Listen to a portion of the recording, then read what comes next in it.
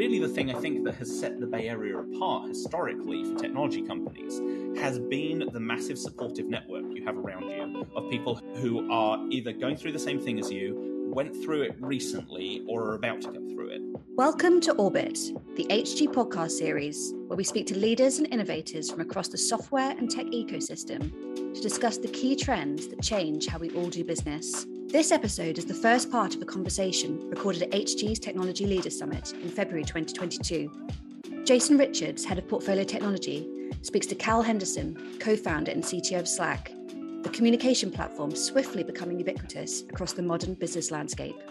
In the opening Fireside chat yesterday morning between Matthew Brockman and I, we discussed the growth of HG during the past year, and in particular how it's really underpinned by the HG investment focus on fast-paced, growth-oriented, profitable software companies.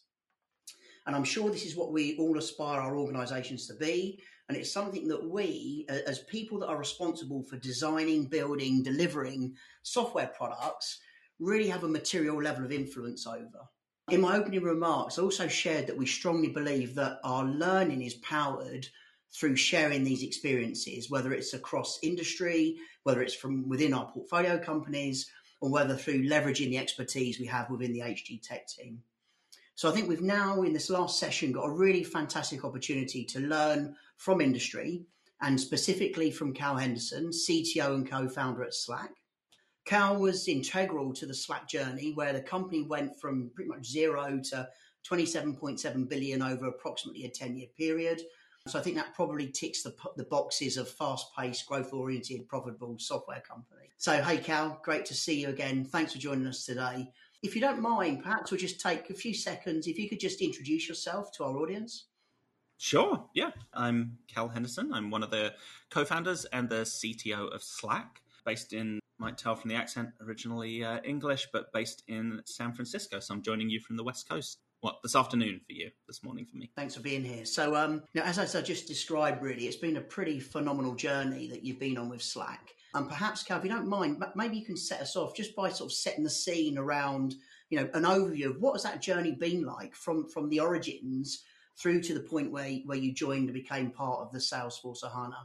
Yeah, it's a slightly weird and long story, I think, certainly for enterprise software and where we found ourselves. So we started out 20-something years ago trying to make video games on the internet, which was not a thing that was a real thing in the early 2000s, kind of before the the internet, and especially games as people know them today, really existed. And we had this project, a game that was called Game Never Ending. It's a terrible title because it ended shortly afterwards, but that pivoted into a Flickr, a photo sharing website from the mid 2000s, completely different to what we were doing with games.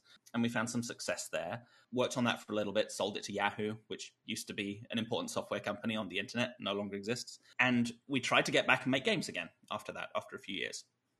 And second time around, we spent, 4 years and about $16 million of our investors' money trying to make a viable business. And by the end of those 4 years, we had this web-based, massively multiplayer game called Glitch that hundreds of people enjoyed every day. Unfortunately, it needed to be tens of thousands of people for it to be a viable business at the scale that we'd invested in. And so we were shutting that down, which was a heartbreaking experience. This was... Not only was it the company that we'd built, it was kind of our passion project, and it was the thing that we'd been trying to do for, at that point, about 15 years. And we had to lay people off, and we were winding the company down and winding the product down. And we were talking amongst the founders and some of the early employees of, we really like working together. This project isn't working. What we're trying to do here isn't viable, but we love working together, and we love working in the way that we've been working over the previous 4 years. And over the course of those years, working between San Francisco in California and Vancouver in Canada, which is where our game studio was, we'd been using the internet to collaborate, of course, and we'd built a series of tools, which was how we ran the business. And it started as adopting a product technology called IRC, or Internet Relay Chat. It's been around since the 80s. Has never been hugely popular, although I was super into it in the 90s, kind of in the pre-web era, just as a way to have kind of messaging and chat rooms on the internet. It's technology that's been around for a long time, never been very big. And we adopted it at the company, but immediately started building a lot of tools on top of it, because it is a real tool for nerds. It's incredibly difficult to use. There's loads of things you can't do, like easily share files, see the history of what anybody said before at the time, use it on mobile. And so we built all of these tools on top of this technology as we're building this gaming company. And it gradually took over kind of every aspect of how we ran the business. So our artists and animators who were producing game art would upload it, drag assets onto a web page, and it would appear in a message in a channel, or somebody signed up for the game, or somebody paid us money, or there was a new software build or a deploy, or a server crashed, or there was an AWS problem. It all flowed into this platform. And we realized we really like working this way. Maybe other small technology companies like us, because we were about 50 people at peak, we thought maybe other companies like us would like using a tool like that. So, it was a set of tools that we had built just for ourselves, for the problem that we really understood, the problem that we had as a small organization. So we turned that into a product, and that became Slack. And over the course of the 4 years that we're building the game, we realized we had a company-wide mailing list. And really the only thing that we'd used email for was benefits enrollment, so like health insurance in the US. And everything had happened on this messaging platform. And it's kind of had, at that time, when we were kind of starting Slack about 9 years ago, email was just the default in the workplace. And it had been for about, coming on 30 years. And it was just the way people communicated. It's the lowest common denominator. Everybody has access to email. It's really well understood piece of technology. It's universal, but it's terribly designed for the way that we work and the way that people work together. Email is just a digitization of the interoffice memo. It's why it has, the to and the CC and what's literally called CC, and it's, I don't know, for folks who worked in an office where you had the brown envelopes with the string tie and you wrote the name of the department in, it was just the digitization of that. And it's an incredibly formal way of communicating. And it turns out it's not the way that you communicate with people who you sit next to in an office in the pre-pandemic office era. It's not, and was increasingly not the way that you communicate with your friends and family as well. There had been this big shift in how people communicate, using the internet over that prior decade.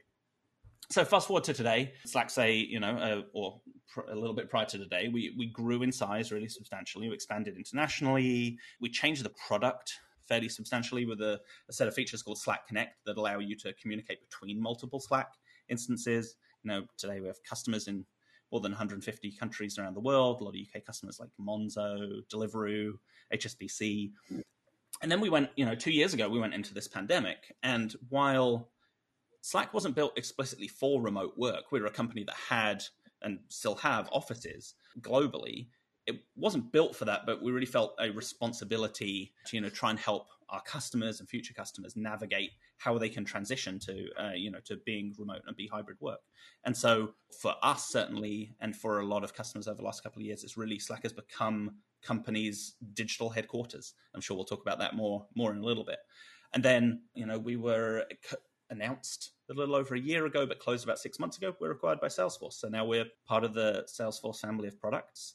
We are, Salesforce produces a bunch of products which are really systems of record for companies, whether it's on the sales or service or marketing side, systems of record. And we see Slack as not one of those, but more of a system of engagement. It's the layer at which the messy part of work happens. And if you think about, I realize this is a very long rambling answer, but if you think about, the classic sales cycle, which Salesforce is very involved with on the Sales Cloud side, there's, the who you're selling to and what you're selling is something that's in your system of record. But when it comes to closing a deal, it's a lot of talking to people. It's talking to the finance team. It's talking to the deal desk. It's going back and forth with legal on getting a contract changed. And it's having those rounds with the customer. And that's all the kind of glue work that is the work that goes into making work happen. And I think that is the sweet spot that we've built the product around, is the kind of tying together of all of those different strands. That's how modern work happens. And it's really interesting to hear so the origins being this sort of organic, natural evolution based upon how you're working, identifying that it's a tool opportunity, becoming a platform, becoming internationalized, becoming highly connected, and those kind of things. And, one of the things that we commonly face across our portfolio as the technology leaders are challenges around scalability. And, how do you take something that may have, had its origins like you described, and ultimately end up with a really robust SaaS platform? It could be mission critical, and those kind of things. So during that journey, what kind of challenges did you face, or what were the kind of things you had to sort of work your way through around platform and tech choices and those kind of things? And perhaps if you could share with us a little bit about that, that would be great. Yeah, I think one of the funny things when we made this pivot, from games into enterprise collaboration, if that's our space. Firstly, our existing investors were very happy for us to make this pivot because the game part wasn't working, and also games were kind of opaque to them. They're like, enterprise software, we understand that. And so we put together our kind of internal pitch deck for what we're doing with Slack. And we said Slack was a product for teams of 5 to 50 people because we thought that's where this would work. And also, in the fullness of time, if we do everything right, this could be $100 million business. And at the time, that seemed like to us, that was a huge reach. And our investors were very happy with, the direction we're taking. We were like, yeah, no, you're not going to manage to do that. But it's great that you're thinking that big. In some ways, that kind of, it turned out to be much larger than that. Today we're more than $1 billion business in revenue and, hundreds of thousands of customers. But the kind of, if you like, lack of vision about how the product would be used gave us a lot of technology challenges because that original pitch deck said teams of 5 to 50. And we thought, that's the kind of company size that we're familiar with because it's the size of our company. We know the product hits a sweet spot there, and we know we understand the problems of those kinds of teams. I think the really obvious thing that we missed was that if you work at a large company that has 100,000 employees, you don't ever work with 100,000 people. You work with a small team around you and then occasionally with other bits of the business. And really, any large company is a massively complicated, overlapping Venn diagram of people that you work with. But it's never everybody, right? They're like, everything complex is massively collaborative. Like more and more knowledge work of the kind of work, anybody sits in front of a computer all day is knowledge work is getting more collaborative, involves more people, but happens on the scale of small scale collaboration of small teams. I mean, there's probably some kind of power law distribution of what can get done between when 2 people talk and 3 people and 4 people. And if you've been in a giant meeting where a lot of discussion happens, but nothing gets done, there's a lot collaboration happens at a small scale.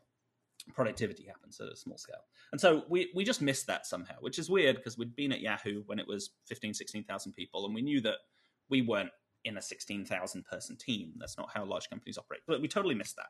So our premise was flawed from the beginning.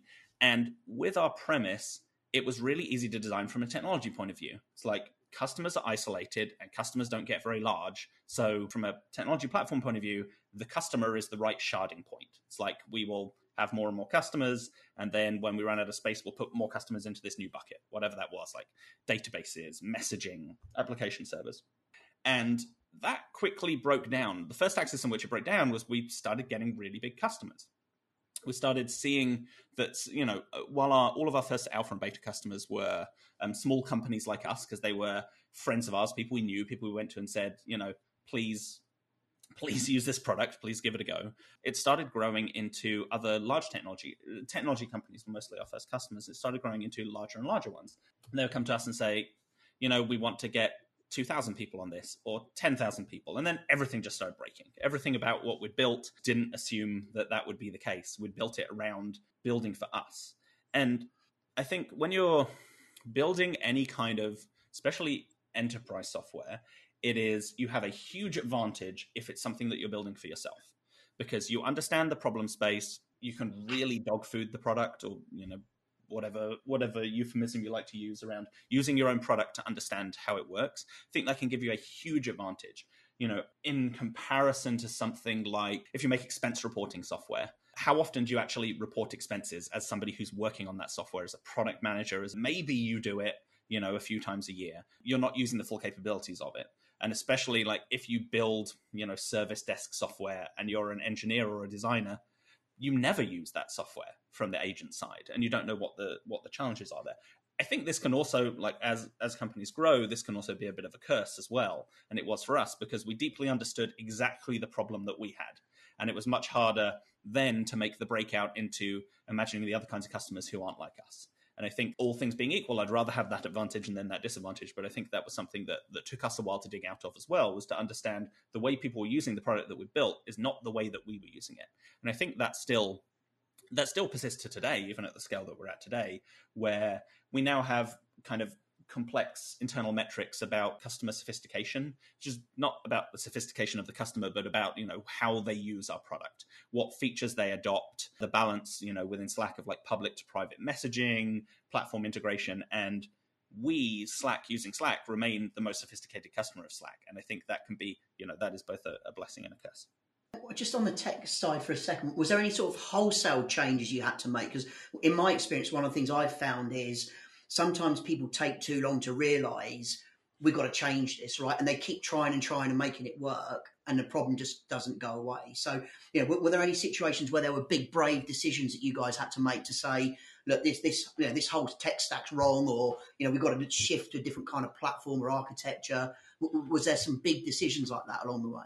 I'd say on the whole, most of our technology changes, and there have been, many big kind of replatformings, were incremental, mostly. And I think, the right way to think about this is that it is really good to kind of design for about 10x scale.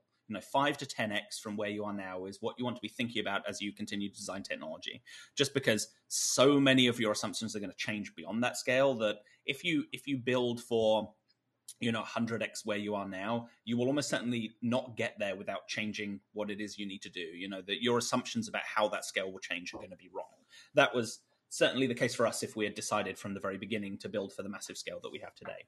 But as you say, it's a sweet spot between like just building for next week versus the kind of architecture astronaut of before we even have any customers on this product, we're going to build it for 1 billion people. And that might be a problem that you actually need to solve if you're Google and you're launching a new product, but more or less no organizations need to solve for that. However, there have been some pretty big kind of, technology breaks internally. One was, so if you're familiar with the product, people use Slack on mobile and on desktop, and on desktop, our core kind of client. We reached a point 5 years ago now where we realized that the complexity of what we'd built was just not from like a customer usage point of view, but just from the way we built the code, as the team had grown from one person working on it to 100 people working on it to 200 people, was just so impenetrably complicated that we couldn't make any changes to it. They would take way too long. Everything would break. So we're like, all right, we're going to have a massive effort involving 50 people to completely rewrite this, every line of code from scratch. It took about 2 years. And, throughout that process, we had to figure out how can we make that into something that delivers incremental value.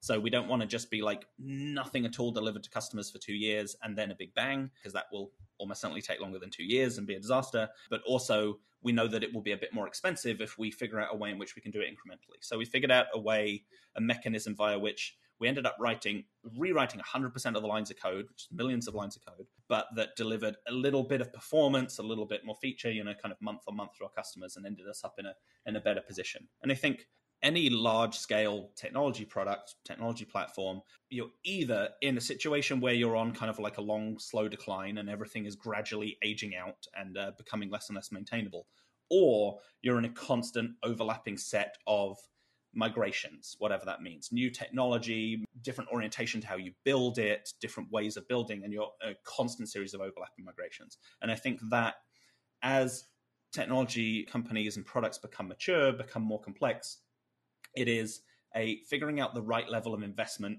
between that kind of health investment and maintainability versus new product innovation and new product features is difficult. You want to keep that balance right, such that you're able to continue to be agile on the front end with functionality, as it were, because otherwise someone new, someone small is going to come along who has absolutely no technical or product debt. They're going to build something new and come and eat away your customer share. And the ability for us to be able to move quickly and respond to changes as they come up is going to be really predicated on how quickly we can prototype and build things on top of the technology platform that we have. Because now as an incumbent in the space, we have a lot of advantages because we have a big customer base and we have a lot of kind of capabilities, especially for enterprise customers. But we need to be able to build and iterate quickly on that and know that we'll be able to 5 years from now as well. And you mentioned sort of the people side of it, sort of going from 1 to 100 to 200 people developing. How did that scale? What were the sort of challenges there around how you bring the people along on this sort of rapid journey of significant growth and sort of going international, much bigger scale, much bigger customers? How did the team deal with that? What were the main sort of challenges there? when we started at Slack, we were 8 people. Today we're about 3,000. So it's a pretty significant growth over the last 8-9 years. And I think the hardest phase of that, well, there's kind of a few interesting phases of that have been difficult. I think probably the biggest challenge was when we tipped over the kind of 30 or 40 people mark into, as a single product, single service company, when we went from everybody knows what everybody's doing every week and what everybody's role in the company is, tipped over to that point of there's multiple things happening in parallel. Nobody can know, nobody knows everything that's happening, or at least most people don't know everything that's happening. And you don't necessarily work with everybody else on a daily or weekly basis. The point at which we had to go from having an engineering team into an engineering organization with multiple teams, in my case for engineering. And that, it seems silly that that's the harder, scale point to deal with compared to, like going from 500 to 1,000. But it's really that point at which every way that you work together as a very small team has to be thrown away, and you have to start adding in kind of process and a lot more investment in tooling. I think the failure modes that I've seen in a lot of organizations as they kind of hit that scale point is bringing in way too much process too early. And you especially get this if you are a small growing company and you start bringing in people who have just left working for a giant company. They're like, well, at Facebook, at Google, we had all of these tools and all of these processes. And it's like, that's necessary for a 10,000 person organization or a 100,000 person organization. That's not necessary for 20 people. At the same time, I think as you do build out processes and figure out what works for you at the scale that you're at right now, it's another failure mode is not throwing those away as they no longer make sense. Either putting in process, structure, a way of working that is way too far down the line, or putting something in place and then overtaking it with your scale and not getting rid of it. So I think for whatever reason, a lot of organizations, a lot of people, I count myself in this bucket early in the company, kind of loathe to throw away process that they've built, because that's the identity of how we work and how we operate and what we are as an organization, what we are as a company. I think that one of the ways to avoid falling into that kind of trap is to think about what are your values as a company. And it sounds super corny, but what is it that you want to be unique about how you work and how you operate, not just at the scale you're at today, but what would you still want to be true if you were twice as big, if you're 5 times as big, as you're 10 times as big, whether that's number of employees, number of customers, complexity of technology, whatever that is. And make sure that that's the thing that you're keeping and that you don't get too tied to your particular implementation details, because those things are going to need to change over time. Even if when something works really well for the scale that you're at today, maybe it won't tomorrow. And there were certainly phases early on in the company, on the engineering organization, where we were doubling or tripling each year. And so almost everything about how we operated need to be thrown out constantly. So we were designing how we work together for the next 3 to 6 months, as opposed to what's going to stand us in good stead for the next year or 2 years, which was just far too far out for us to be planning. Another portion of that time, that era of the company, was that I spent, at times up to 30, 40, 50% of all of my time on recruiting, which as a technology leader at the company, that seems like a weird use of time, right? Like prior to that, spent time designing, implementing technology, guiding the technical vision. But there was a period of time in which I just had to stop doing that, because the most important thing I could be doing was interviewing 100 candidates a week and making sure that we were building the right management team, hiring out the right key engineers, or just hiring out engineers full stop. Because if you get behind on that, it becomes impossible to dig out of the hiring hole, but also then you don't have the people to deal with the technology problems. And so we needed to be just ahead of the curve there. Growing any organization that much, like 100% growth, just means that everything is going to feel completely different and everything's going to be broken for a while about how you operate.